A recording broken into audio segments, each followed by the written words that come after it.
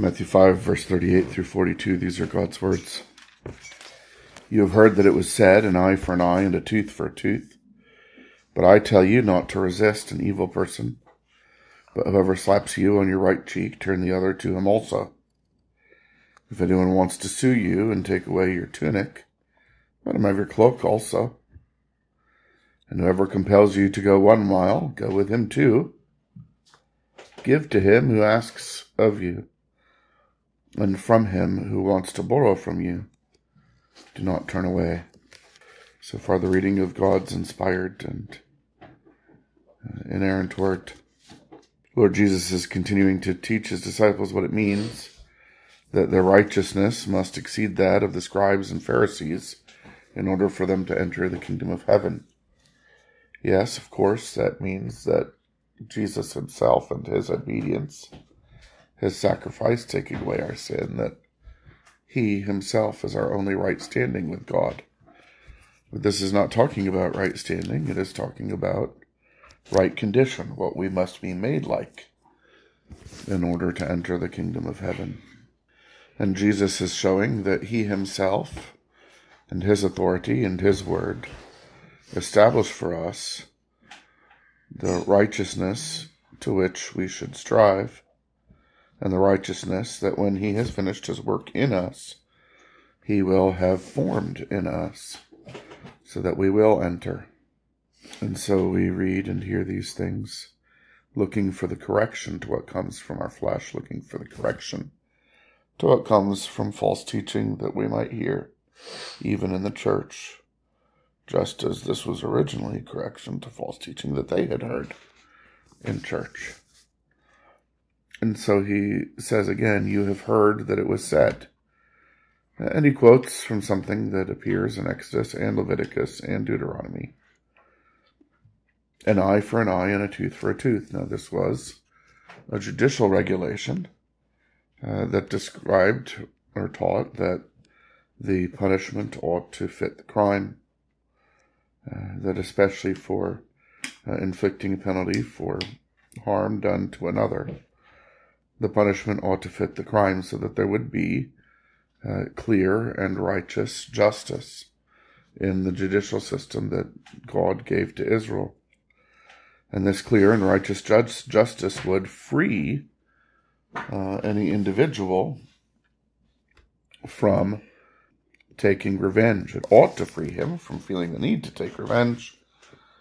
But even if he was not delivered internally, even if he did not take to heart the point that God had made by putting retribution into the hands of the magistrate, even if he didn't take that to heart, he could at least see that he was not given the jurisdiction to avenge himself.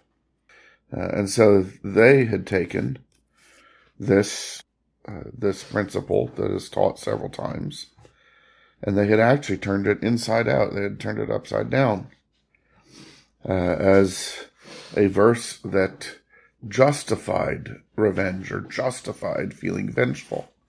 Just like after the sermon tomorrow, we will sing Psalm 109a, which is a psalm in which the psalmist is talking about how he loves his enemies, but in return for his love, he receives hate, and how his enemies accuse him and attack him verbally, but in return for their accusing and attacking him, he's praying for them. And he does lay hold of the justice of God, that the justice of God is full and fearful. And yet the fact that God is the one who takes vengeance enables him to love his enemies, just like the end of Romans 12 teaches us. But there are some who take imprecatory psalms, cursed psalms, and teach that the presence of these psalms in the Bible is an opportunity for and justifies, vindicates us to feel vengeful in our spirits. It's okay for you to think and feel vengeful and revengeful against those who mistreat you. Look here in the Bible. But it's exactly opposite what those psalms are teaching. Just like these verses that the scribes had used to say, It's okay. You are perfectly justified. It's perfectly legitimate to feel vengeful in your spirit to those who have injured you. It's exactly opposite what Exodus and Leviticus and Deuteronomy were teaching. So Jesus answers, "But I tell you not to resist an evil person. That is, not to retaliate against an evil person. But whoever slaps you on your right cheek, turn the other to him also." Here the Lord Jesus is describing not merely a physical attack, but something that is even more attacking, and that is the insult of a backhand to the right cheek. There were different physical attacks. The scribes had a catalog of the different values that you could require as penalty out of someone who had done something to you. And taking this backhand to the right cheek was actually quite high on the list because it was not physically harming so much as it was insulting their honor. And one of the things that we see throughout this passage is that Jesus answers the scribes as justifying our being bitter and revengeful and hot with self-interest in our hearts. He answers with exactly the opposite. He says that we are to entrust our honor to God, entrust our dignity to God, that we are to entrust our rights to Him, that we are to entrust our liberty to Him, and that we are to entrust our prosperity to Him. And so the picture in verse 39 is someone who thinks he's really taken you down. He's taken away your dignity and expects that you are quite humiliated, but you are not embarrassed at all because you are already humble. You are already lowly before God. You have a dignity that belongs to Him. You're not trying to make everyone else recognize how dignified you are. And so He has taken nothing from you by the apparent insult. You are that meek one who inherits the earth, and in fact, when you get persecuted or abused, misused for Christ's sake, you are blessed, and you are to rejoice and be exceedingly glad. And so here he is, he thinks he's delivered the great insulting blow, and you're completely unfazed. In fact, you've only got one cheek left. You've only got one. You've got 50% of your opportunity for being blessed in this way and being identified as an heir of all the earth in this way. And so you turn to him the other cheek. And how horrifying that would be to the one who really thinks he's delivered a great blow and discovers that he has fairly well done nothing to you, and that he hasn't been able to take your dignity. He hasn't been able to intimidate you. There's actually great strength in having a dignity that belongs to Christ that is unassailable on earth. And it truly, 2,000 years of the history of Christian persecution has borne that out. Many a persecutor has been frustrated and even afraid when he has done things to Christians that he really thought would bring them to their knees and make them turn from their faith. And they were peaceful, even cheerful, even pleading with the persecutor to be saved from himself, from this horrible thing that he's doing to himself. And how surprising that has been, and sometimes even used by God to convert the persecutor. And so the Lord Jesus here isn't saying, you can be a holy punching bag. He is teaching the same thing that the law was teaching, that God has attached a dignity to us that He Himself will vindicate, and that we need not have a hot, vindictive spirit within ourselves. if we are entrusting ourselves to him. So we entrust our dignity or our honor to Christ. We also instruct our rights to Christ. This is going to be a very difficult text for anybody who has remaining flesh. That would be all of us on earth. But especially in America, hardly has there ever been in the history of the world an entire people, all of whom insisted on their rights. But in this case, he says, if anyone wants to sue you and take away your tunic, and the idea here isn't that you've actually done something in which you owe him your tunic, although in that case the principle would also apply, but this is a case in which your rights are being infringed upon, where he either is making a false case and is tricking the judge, or the judge is in cahoots with him. They're colluding together, and they're going to take something away from you. And your rights are being trampled on. Well, you have rights with God, and he will avenge. Very similar principle to in verse 39.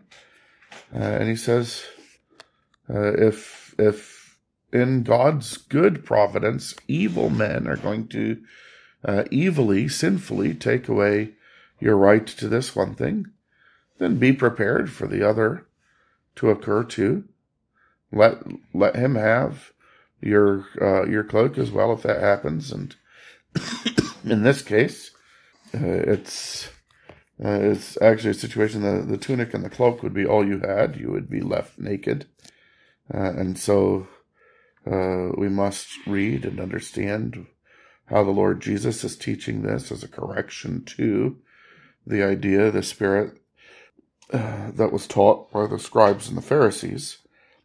If we try and make this instead of a great lesson in how we are to think and feel and respond differently than scribes and Pharisees do, and we make it a very narrow, small lesson about the particular thing to do in a specific situation, you would end up with people who actually strip themselves naked whenever someone was going to sue them.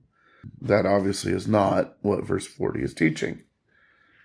But what verse 40 is teaching is that we should not be so shaken when the wicked of the world combine with the imperfect and often wicked justice system that we see in the world to take away our rights, to take away that which is rightfully ours. That then too we entrust ourselves to God who judges justly, and that we don't cling tightly to what we have in this world. We have much greater rights that will be perfectly maintained forever.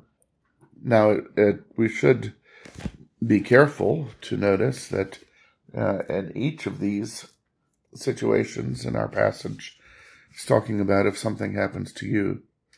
We actually are to love our neighbor as ourselves and even ahead of ourselves. This does not mean to be okay with someone taking away the dignity of your neighbor or the rights of your neighbor or the liberty of your neighbor or the prosperity of your neighbor. That there is actually a duty to love them and stand up for them, and particularly the neighbors in your own home. When a man gets married and he takes his wife as his nearest neighbor and his nearest sister, and then the Lord gives him sons and daughters to be his nearest neighbors and brothers and his nearest neighbors and sisters, he has a duty to them that is not out of personal vindictiveness or personal vengeance, but is out of love for neighbor.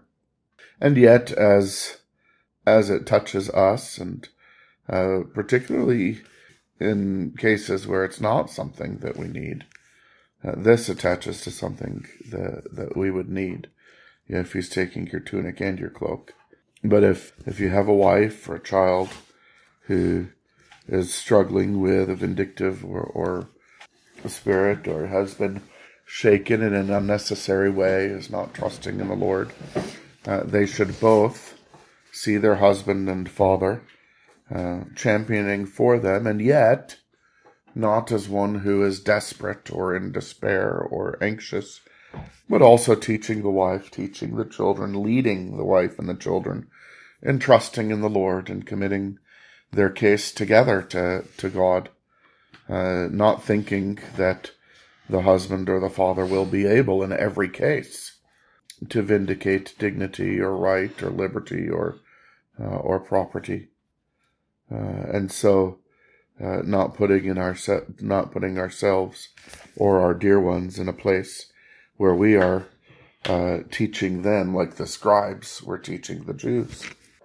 So we entrust our honor to Christ, or our dignity to Christ, in verse 39. We entrust our rights to Christ, verse 40. We entrust our liberty to Christ, verse 41. Whoever compels you, this is forces you by authority, to go 1 mile, go with him 2. Now this is where we get the word mile from, although our mile is a little bit longer. But under the Roman Empire, one of the occupied peoples could be forced by a Roman soldier to carry any burden 1,000 paces. And so this is actually something that they were familiar with. Roman soldier, hey you, Jew, carry this 1,000 paces. And it probably wouldn't be something light either. It'd be an unpleasant thing.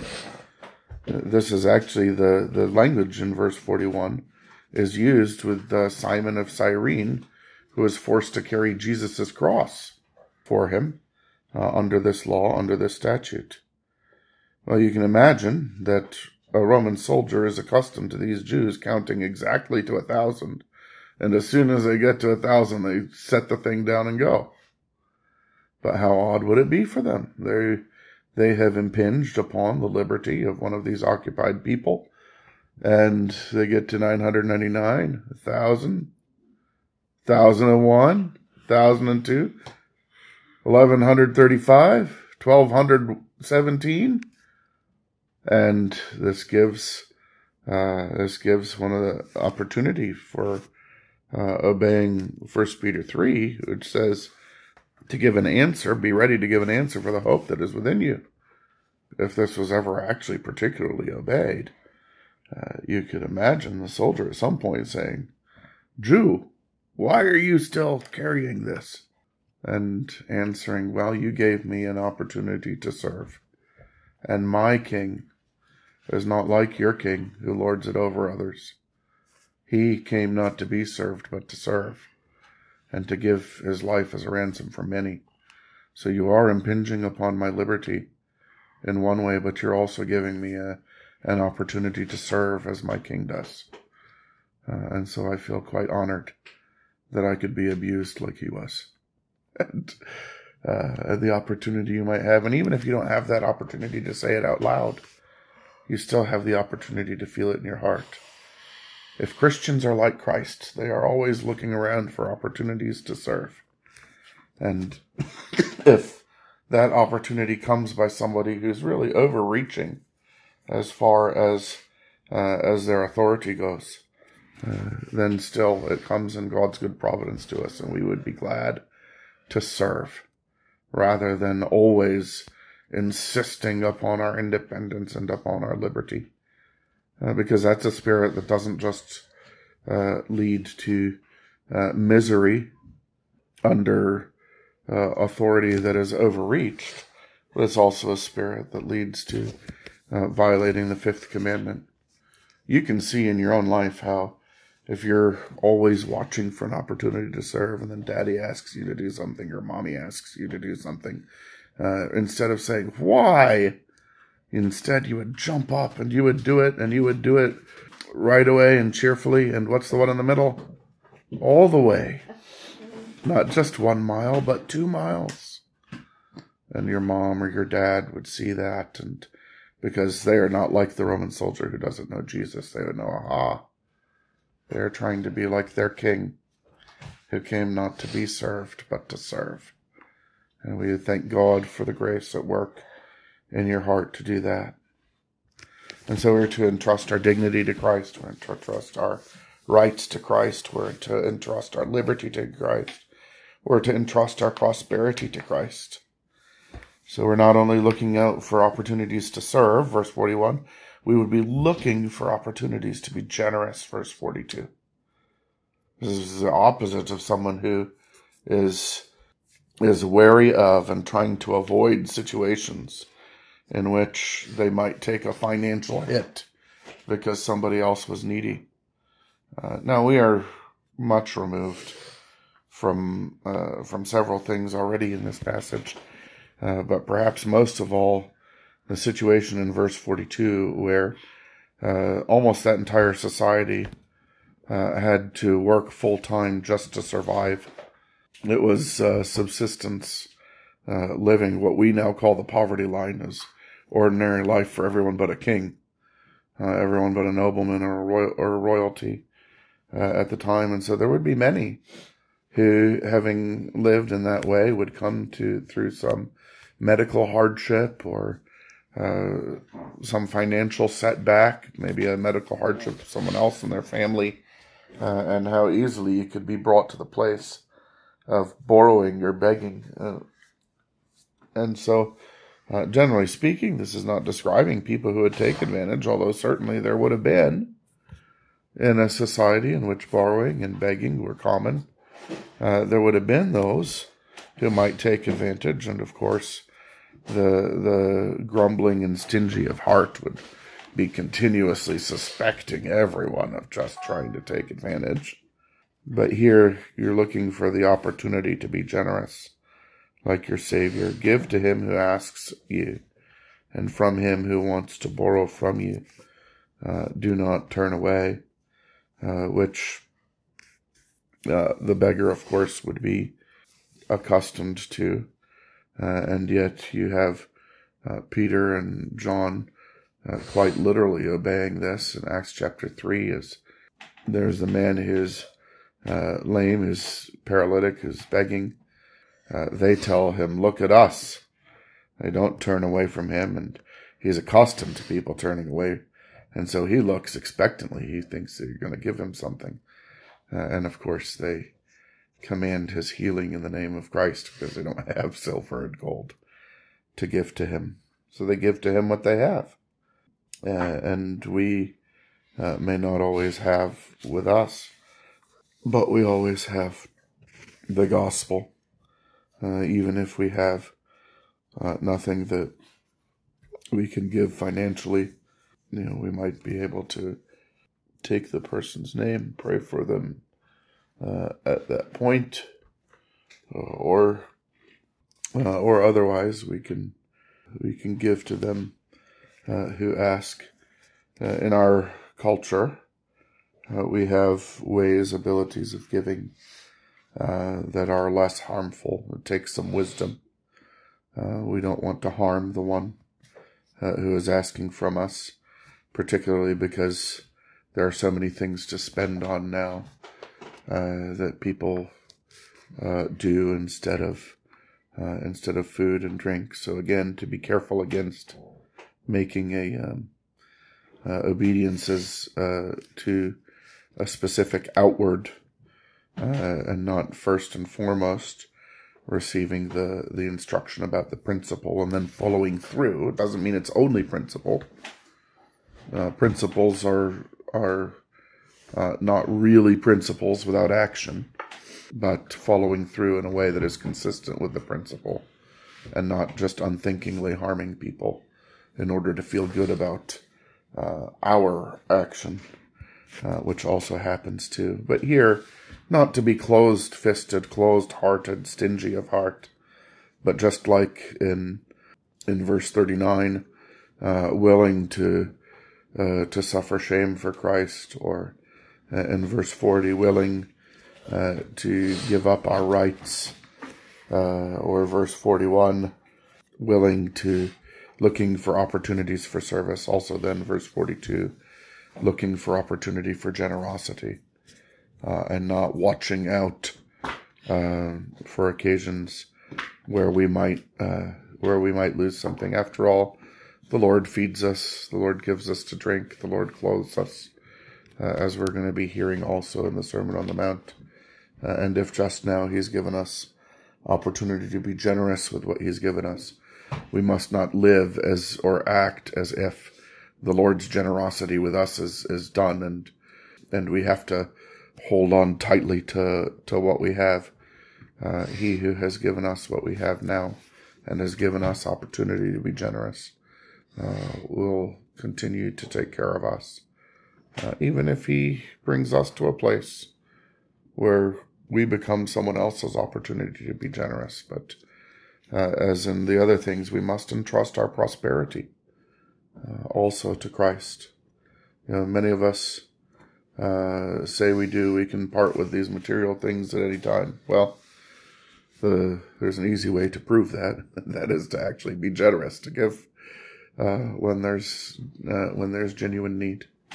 So let us pray and ask the Lord that rather than our hearts being conformed to our original fleshliness, which definitely was what was shaping the way the scribes read the Bible, that our hearts would be conformed instead to Christ, and that we would read and understand and respond to his word the way that he teaches. Let's pray.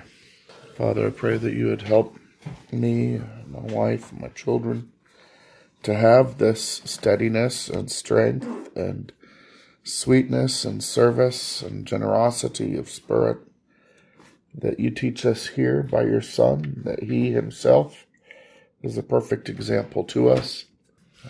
Grant that we would read and understand your word rightly, as he teaches us to do, and that your Spirit would use it to produce in us a reflection of his character, since it is his word and your word by your Spirit. Work in us according to that word as well by your same Spirit, we ask.